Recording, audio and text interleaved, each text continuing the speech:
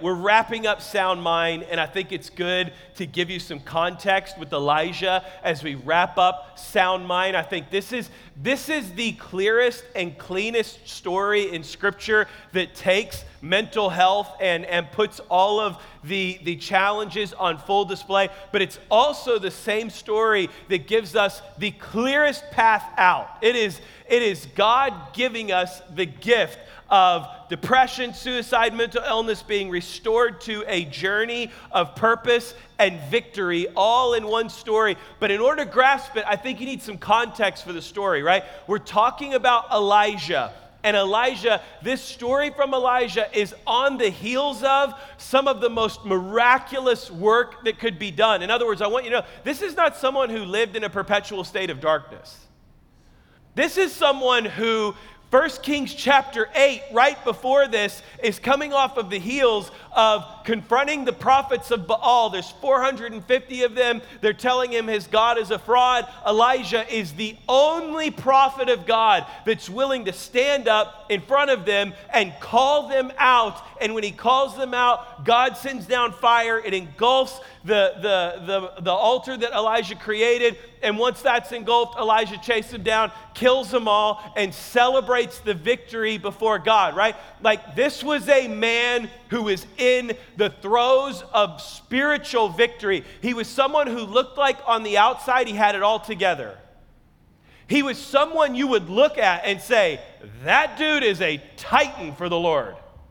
Like, he is the prophet who did what no other prophet would do, and immediately after that, he finds himself in the darkest throes of depression. I have to understand that, because I think for some of us, we go through these ups and downs. You want to see ups and downs. You want to see mountaintops and valleys. You're going to see it with Elijah. Yet God takes Elijah on one final journey, and this is the journey that sets him free. So let's dial in here. Elijah on the heels of an incredible spiritual victory. Here's what happens. 1 Kings 19, 1 through 18. When Ahab got home, he told Jezebel, you remember that rotten, dirty, no good scoundrel Jezebel? You remember that? More bad vibes, Jezebel. If you haven't, go back to our YouTube and watch that season. Jezebel, oh man, what a bad woman. 1 Kings 19, 1 through 8. When Ahab got home, he told Jezebel everything Elijah had done, including the way he had killed all the prophets of Baal. So Jezebel sent this message to Elijah: may the gods strike me and even kill me if by this time tomorrow I have not killed you just as you killed them. Verse 3. Elijah was afraid and fled for his life. He went to Beersheba. This is important to understand. Beersheba was a town on the outskirts of Jerusalem that was desolate. No good thing came from Beersheba. It had no water. You couldn't grow crops. It had no civilization. Like, Beersheba was the place you went to not exist anymore. So it's really important to understand. When Abraham, this is a place of formation. When Abraham brought Isaac to the altar by the calling of God, and he offered Isaac on the altar, and God said, Abraham, wait. He did two things with Abraham. Number one, he blessed him. Number two, he sent him to Beersheba. He sent him to the place of desolation for formation. He sent him to a place where there was nothing else that could distract you, nothing else that could pull you away. He sent him to the place known for being alone. When Isaiah is fighting over water wells in Isaiah chapter 7 and they're stolen from him, it's because God finally strikes water in Beersheba and all the people go there and steal the wells from them. This is like a place that is known in biblical history as being desolate and alone. That's important to understand with the story of Elijah. He left where he was to go to the place of desolation, to the place of isolation, to the place of being alone. It's a town in Judah, and he left his servant there. Then what does he do? He went on alone into the wilderness, traveling all day. He sat down under a solitary broom tree and prayed that he might die. I've had enough, Lord, he said. Wow. What a prayer. Maybe there's you in here who have prayed that prayer, who have found yourself in the place of isolation, in the place where nothing good is happening, in the place of being alone, and have sat down and said, I've had enough. Lord, I've had enough. He doesn't stop there. He says, take my life, for I am no better than my ancestors who have already died. Then he lay down, slept under a broom tree. But as he was sleeping, an angel touched him and told him, get up and eat.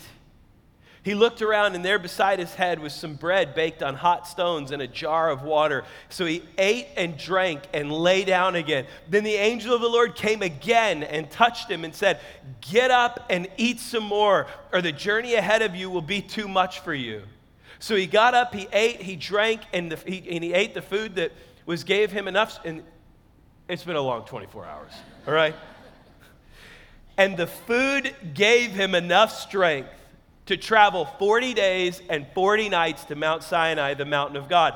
Then he came to a cave where he spent the night. But the Lord said to him, what are you doing here, Elijah? It may be a better way to see that, because who called him to that cave? Who woke him up? Who fed him? Who called him on that journey? God. God knew why he was there, but he wanted Elijah to remember why he was there. Sometimes God will say, why are you here? And he's not looking for an answer. He's giving you a reminder. Why are you here? It is not to live in self-isolation. It is not to live in darkness. And why are you here right now? God knows why you're here. Like, that's not a mystery to God. But what God's trying to do is not ask you a question, but give you a reminder. Why are you here? Sometimes we have to go back to our why. We've got to remember our why, because everything in life can be distracting us, from a Jezebel who's trying to manipulate us, to an Ahab who's trying to kill us, to a land that seems desolate and nothing is going our way, and our why gets robbed in our isolation. Our why gets robbed in darkness. Our why gets robbed in people coming against us. Our why gets robbed in the enemies. And God says, why are you here? The same God who called him there is asking him, why are you here? To remind him of his why. Maybe you need to be reminded of your why. So what does Elijah say? I have zealously served the Lord God Almighty. But the people of Israel have broken their covenant with you, torn down your altars, and killed every one of your prophets. I am the only one left, and now they're trying to kill me too. Go out and stand before me on the mountain, the Lord told him. And as Elijah stood there, the Lord passed by, and a mighty windstorm hit the mountain. It was such a terrible blast that the rocks were torn loose, but the Lord was not in the wind. After the wind, there was an earthquake, but the Lord was not in the earthquake. After the earthquake, there was a fire, but the Lord was not in the fire. After the fire, there was the sound of a gentle whisper. When Elijah heard it, he wrapped his face in his cloak and went out and stood at the entrance of the cave. And a voice said again, beautiful, right? Come to me, come to the mountain. I'm going to speak to you. Remember your why. What are you doing here, Elijah? Gives the same answer. I have zealously served the Lord God Almighty, but the people of Israel have broken their covenant with you, torn down your altars, and killed every one of your prophets. I am the only one left, and now they're trying to kill me too. Then the Lord told him, go back the same way you came, and travel to the wilderness of Damascus. When you arrive there, anoint Hazael to be king of Aram. Then anoint Jehu, grandson of Nimshi, to be king of Israel, and anoint Elisha, son of Shaphat, from the town of Abel Meholah, to replace you as my prophet. Anyone who escapes from Hazael will be killed by Jehu, and those who escape Jehu will be killed by Elisha. Yet I will preserve 7,000 others in Israel who have not bowed down to Baal or kissed him. The Huffington Post did an article in 2021 based on a research study that they performed. And the hypothesis of their research study was this, that those who quarantined and worked at home and changed their outfit and got up and worked in a work outfit versus those who worked in their jammies were more productive. Here's their start and their conclusion of the article. After nearly a year of sheltering in place, remember it's 2021, it's on the heels of COVID where everyone was working at home. After nearly a year of sheltering in place, even the most polished among us have shifted to a lower maintenance appearance. Our makeup and hairstyling routines have been downgraded to the bare minimum, if not eliminated altogether. Our pants have been traded for matching athleisure sets and pajamas paired with college sweatshirts. Coincidentally, our mental health is also on the decline, and it's possible there's a correlation between the two.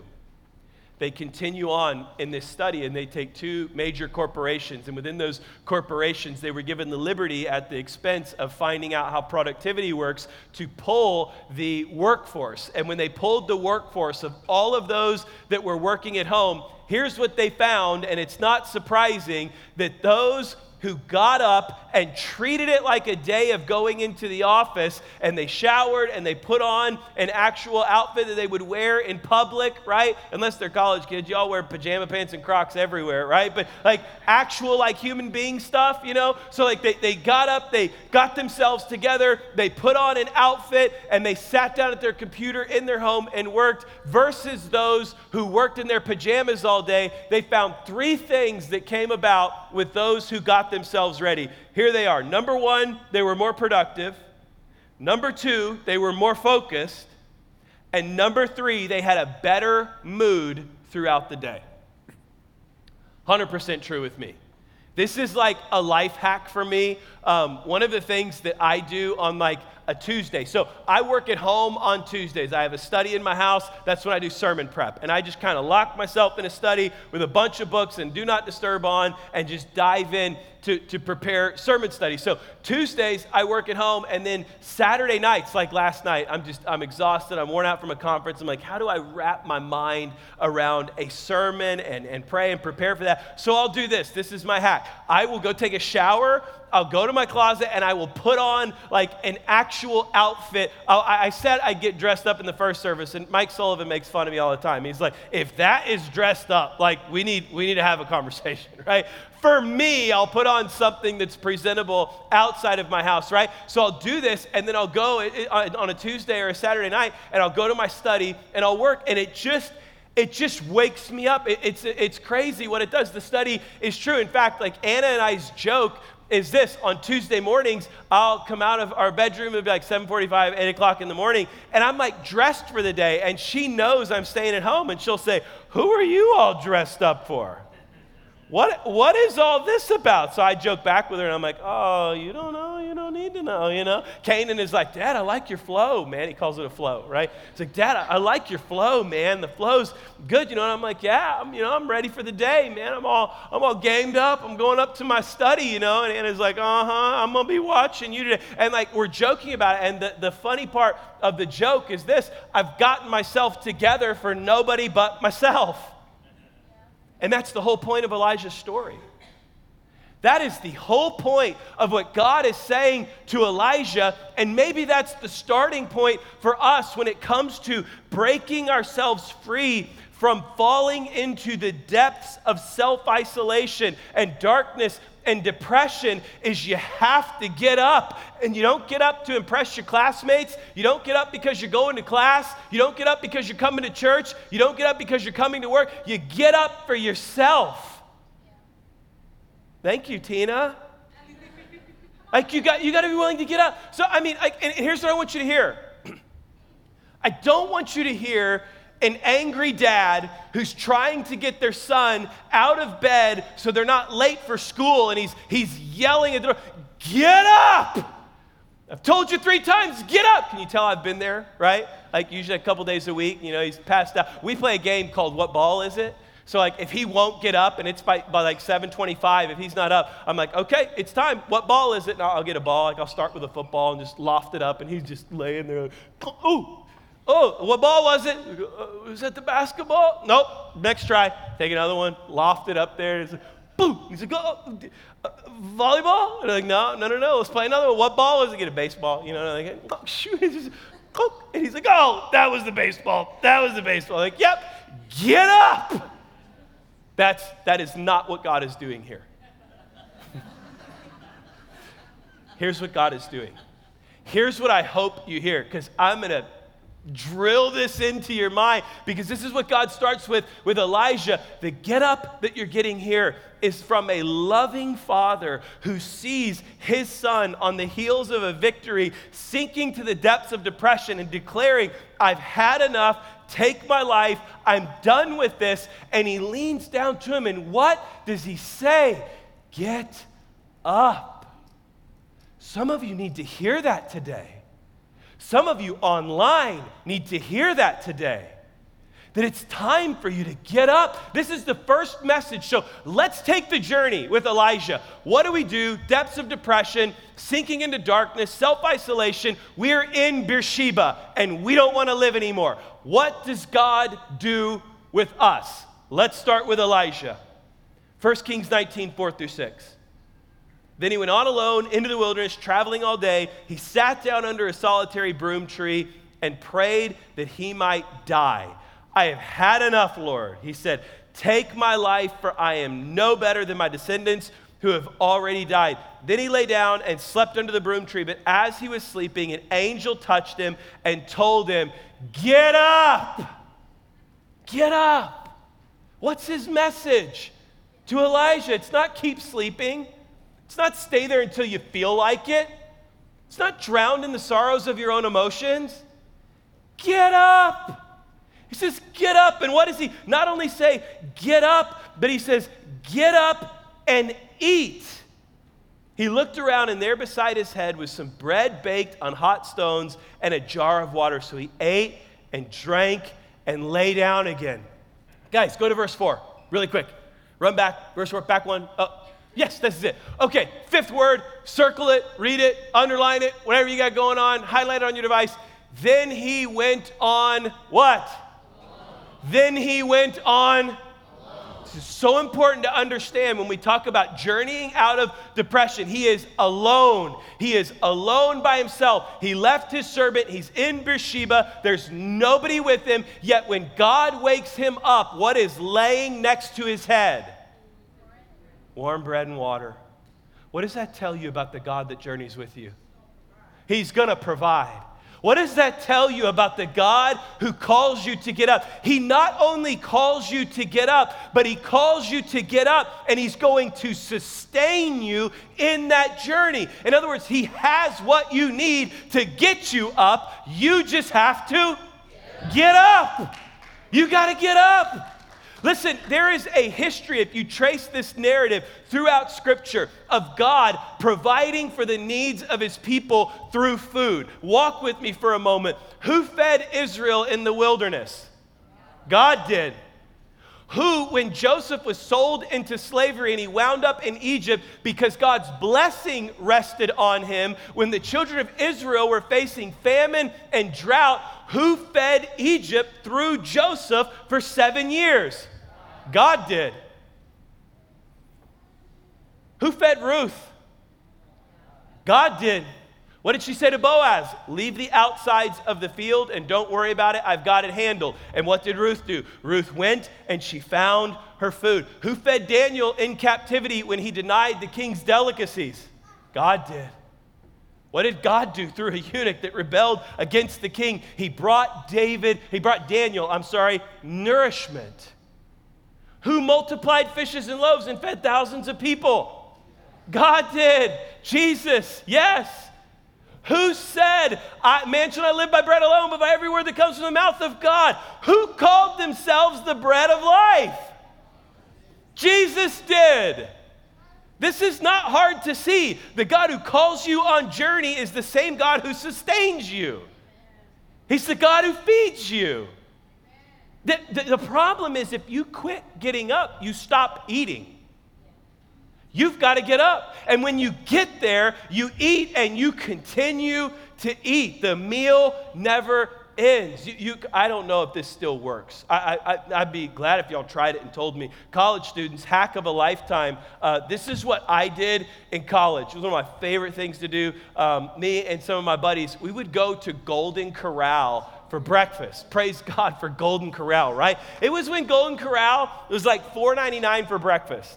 You can't even buy their rolls for $4.99 anymore, right? But it was $4.99 for breakfast, and we would go 8 a.m. We'd get there. There was a corner booth back in the Golden Corral, and we would go sit at the corner booth, and we would eat breakfast. And this was when breakfast was good, man. This is when they had thick bacon. It was thick this way, and it was thick this way. It looked like a roll of duct tape laying there of bacon, right? Like not this skinny, like you can see through it type bacon that wobbles or anything. This is like when Golden Corral's breakfast was real, and we would go there and we'd have breakfast for $4.99, and then we'd stay in that booth for 4 hours, and we would eat we would eat the whole breakfast, we'd study for 4 hours, and then at noon they flipped the buffet. And when they flipped the buffet, you're still in the room, you're still eating. You're still in the room, you're still eating. So they'd flip that buffet, and at noon we'd go back, be eating cheeseburgers and that bourbon, like chicken teriyaki stuff that they got, and chicken fried steak and everything. And we'd pull off 2 meals for $4.99, and as long as you stayed in there, you ate. The second you left and that door, and you know how they got that separate entrance or the separate exit, right? They bring you in one way, they exit you another way, and it is a one-way door. And the second you leave, you don't eat anymore. But as long as you stay, you eat. What pulls us out of depression is getting up and going back to the meal that continually feeds us. Here is the problem with self-isolation, is it has created for you a world where you're no longer getting up and you're no longer eating.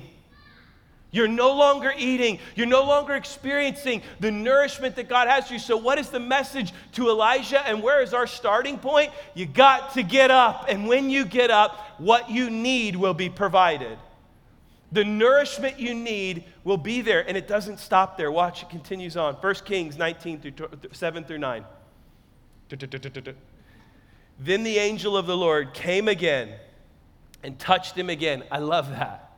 Wakes him up. Hey, get up, eat. Elijah eats, falls back asleep. Thinking, okay, thank you, it's over. God said, no. I didn't wake you up to just eat. I woke you up to eat because I still have a purpose for you. Maybe you need to hear that today. Maybe you're sitting here feeling like an Elijah and you're thinking, well, yeah, God's going to wake me up and God's going to feed me. He's not just feeding you for nothing.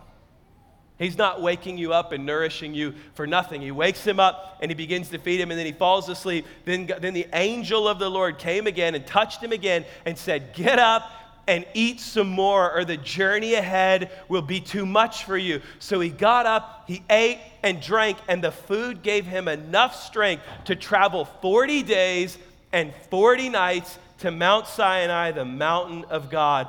There he came to a cave where he spent the night. Isn't this an amazing progression? So where do we start? He's in the depths of depression, and what does God say? He says, get up. And then what does God do? He feeds him. And then after he feeds him, what does he call him to? A journey. He says, I've got a journey for you. I've got a place for you to go. Get up, eat, and journey. And on that journey, he has everything that you'll need. Yeah, there's a lot of Louisiana people around here now. I'm starting to know, I'm meeting more and more people from Louisiana. It's got me jonesing to go back. I love to go fishing in South Louisiana. And one of my really, really close friends lives in Brobridge, and we go to Houma and go fishing. And I call him, and every time he's like, hey, bro, he says, Bubba, just come, and you don't need to bring a thing but a toothbrush. And if you don't mind sharing, you don't need to bring that either. And he's only kind of joking, right? Welcome to Louisiana, right? He's only kind of playing around. And at first, I'm like, no. Like, I'm going to bring my own stuff. And so for me, I don't know why, but I'm like, I want to bring my own rods, my own reel. I want to tie my own lead lines. I want to bring my own spoons. I want to like do my own thing, right? And every time I show up, I get there, I've got the wrong weight of line. I got the wrong colored spoons. The gear ratio's jacked up on my ride. And he's like, why did you bring all of that? I got everything you need right here in the boat. So now I've caught on, and now I actually like it better because I call him, and I'm like, hey, I'm coming. I may not even bring a toothbrush this time. And he's like, come on, boy, we got you. And I show up there, and everything that I need for the journey, he already has. Do you understand? When God calls you to get up, he doesn't call you to no man's land with no nourishment or nothing. When God calls you up, he is the God who calls you to journey with the provision that you need to get you there. You've just got to get up. You got to get up. At some point, you got to get up, and not for everybody else and anyone else and everywhere you're going, but for you, you've got to get up. So he calls him to get up. He feeds him. He calls him on journey, and now look what God does. 1 Kings 19, 11 through 13. He tells him, go out and stand before me on the mountain. The Lord told him, and as Elijah stood there, the Lord passed by, and a mighty windstorm hit the mountain. It was such a terrible blast that the rocks were torn loose, but the Lord was not in the wind. And after the rocks were torn loose, the Lord was not in the wind. I know I just repeated myself. Again, long 24 hours. After the wind, there was an earthquake, but the Lord was not in the earthquake. And after the earthquake, there was a fire, but the Lord was not in the fire. And after the fire, there was the sound of a gentle whisper. Wow. You know, I hear that verse used all the time about God speaking to people. I hear, he's in the whisper. Listen for the gentle whisper, the subtle whisper. What they leave out is the context. Do you know that God whispered to a man that was suicidal in the depths of depression who ran away and wanted to die? So you're asking yourself today, can God still speak to me in Beersheba? Can God still speak to me when I don't want to live anymore? Can God still speak to me when I've ran away from everything and I've abandoned everyone and I've created this own world of isolation in the place of desolation in the wilderness by myself? Can God still meet me? Not only can he meet you, but if you will get up, he will provide for you. Not only will he provide for you, he'll bring you back on journey. And not only will he bring you back on journey, but he will begin to speak to you again. Eugene Peterson, who is a theologian that I absolutely love, brilliant man, well ahead of his time, he wrote a book called, I don't even remember, it's like A Faithful Obedience in a Long Direction or something. It's a book on spiritual formation. And he says, all Christians are called to two things. And we get the first one, we never understand the second one. We're called to two things. Number one, we're called to discipleship, to become a learner, to become a grower, right? We're called to discipleship. But the second thing we're called to is pilgrimage. He said, we don't wrap our minds around this is not just discipleship, but this is discipleship on a journey. This is discipleship on a pilgrimage. And he makes it so clear, like if you think about even the genesis of our faith, and then Joseph heading to Egypt, Joseph was on a forced pilgrimage. And what did God do for Joseph? He met him in a prison cell and spoke to him. He met him in Egypt and spoke to him. And he met him and continued to bless him and care for him.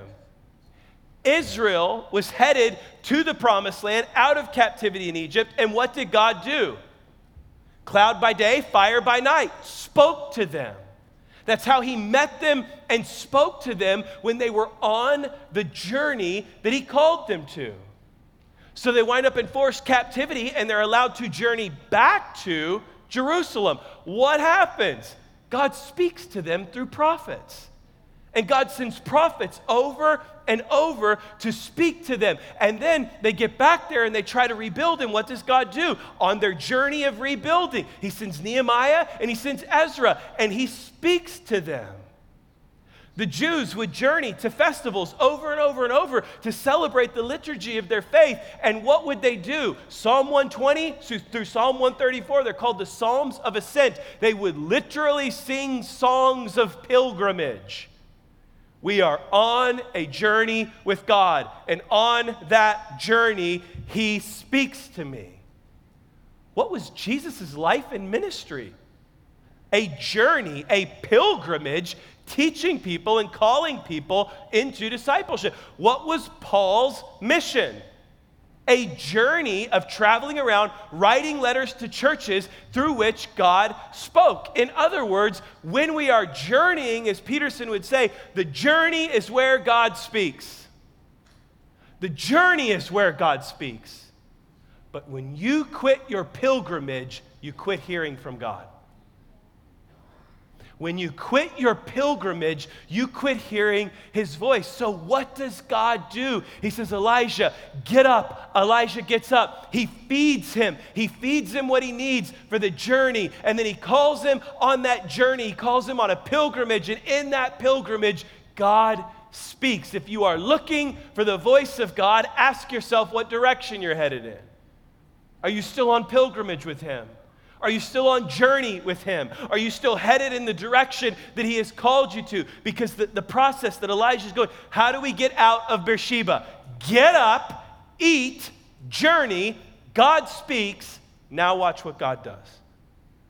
1 Kings 19, 15 through 16. It says, then the Lord told him, go back the same way you came and travel to the wilderness of Damascus. When you arrive there, anoint Hazael to be king of Aram.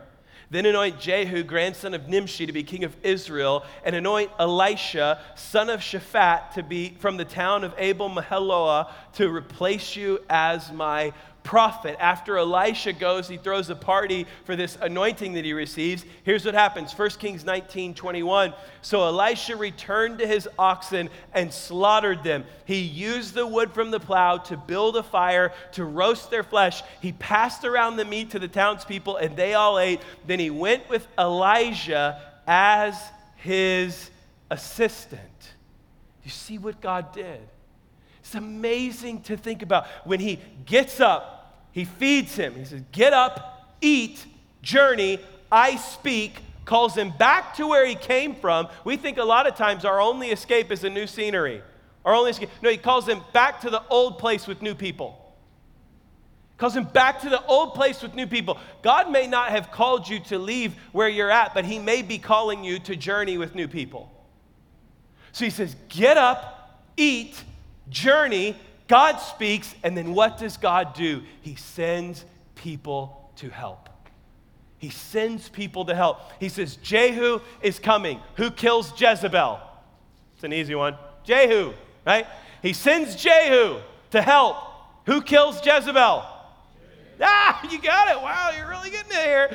He sends Jehu out, and then he calls Elisha. And what is Elisha? He's his assistant. In other words, he calls him on journey, gives him mission, but this time he gives him help.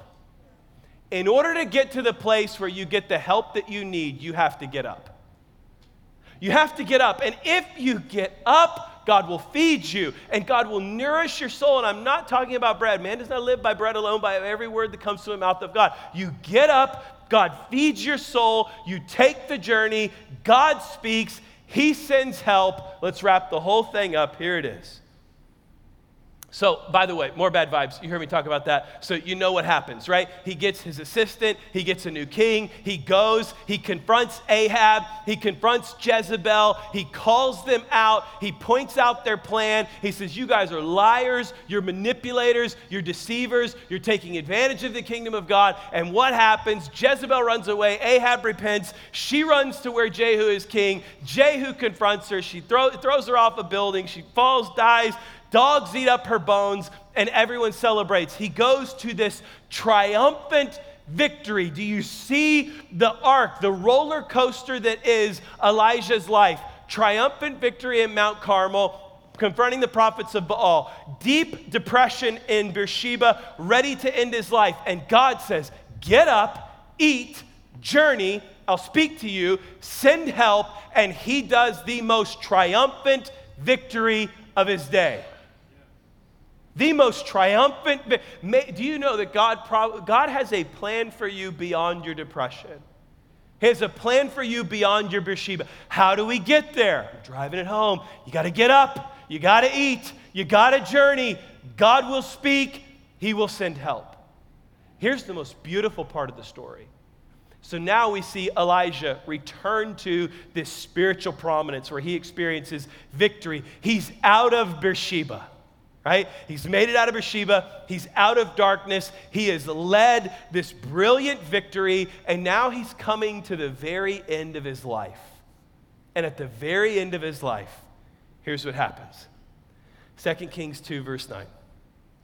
When they came to the other side, Elijah said to Elisha, "Tell me what I can do for you before I am taken away." This is amazing. And Elisha replied, "Please let me inherit a double share of your spirit and become your successor." He goes from a depressed, suicidal man to an example of might, to an example of power, to an example of a spirit worth following, worth chasing after. In 2 Kings 2:15, it says, when the group of prophets from Jericho saw from a distance what happened, they exclaimed, "Elijah's spirit rests upon Elisha." And they went to meet him and bowed down to the ground before him. How do we get out of Beersheba? How do we get out of Beersheba? We have to get up. You have to get up. You have to find it within you, not for anything else or anyone else, but within you, to get up for yourself. And if you do, the God who sustains you will meet you, and he will feed your spirit. And not only will he feed your spirit, but he will call you back on journey. And it is the journey with Jesus where he speaks, and you will hear God's voice. And when you hear his voice, he will send help. And when he sends help, you will be able to go back to wherever you were before, or confront anything that you need to confront, or challenge anything that you need to challenge, and you will be able to do it from a place of victory that leaves a legacy of people wanting a double portion of what you have. Listen, I am not a prophet, nor am I the son of a prophet, but I feel led to tell you this, and I felt led to tell the first worship experience as well. There are some of you in here. There are some of you in here who are Elijah in Beersheba. You are in the throes of darkness. You are self-isolated in depression. You have gone from spiritual high to miserable low, and you find yourself in a place of isolation, a place of darkness, and you find yourself praying out that same prayer that Elijah prayed, saying, "I have had enough. Be better if I were dead. Be better if I were gone." And you came in here thinking, I have no idea what I'm going to do. I have no idea where to turn. Turn to Elisha. Look at the story of, if you will just get up, God will sustain you. He will feed you. He'll call you on journey. When he calls you on journey, he'll speak to you. When he speaks to you, he will send help, and that help will come so that you can overcome wherever you're at, so that you can have that legacy of your children looking up to you saying, "I want a double portion of what you had." And you can look at them and say, "There was a time where you wouldn't want a double portion of anything that I was." But God. But the God who called me to journey, fed me, he sustained me, he helped me, he spoke to me, and here we are. That's how we get out of Beersheba.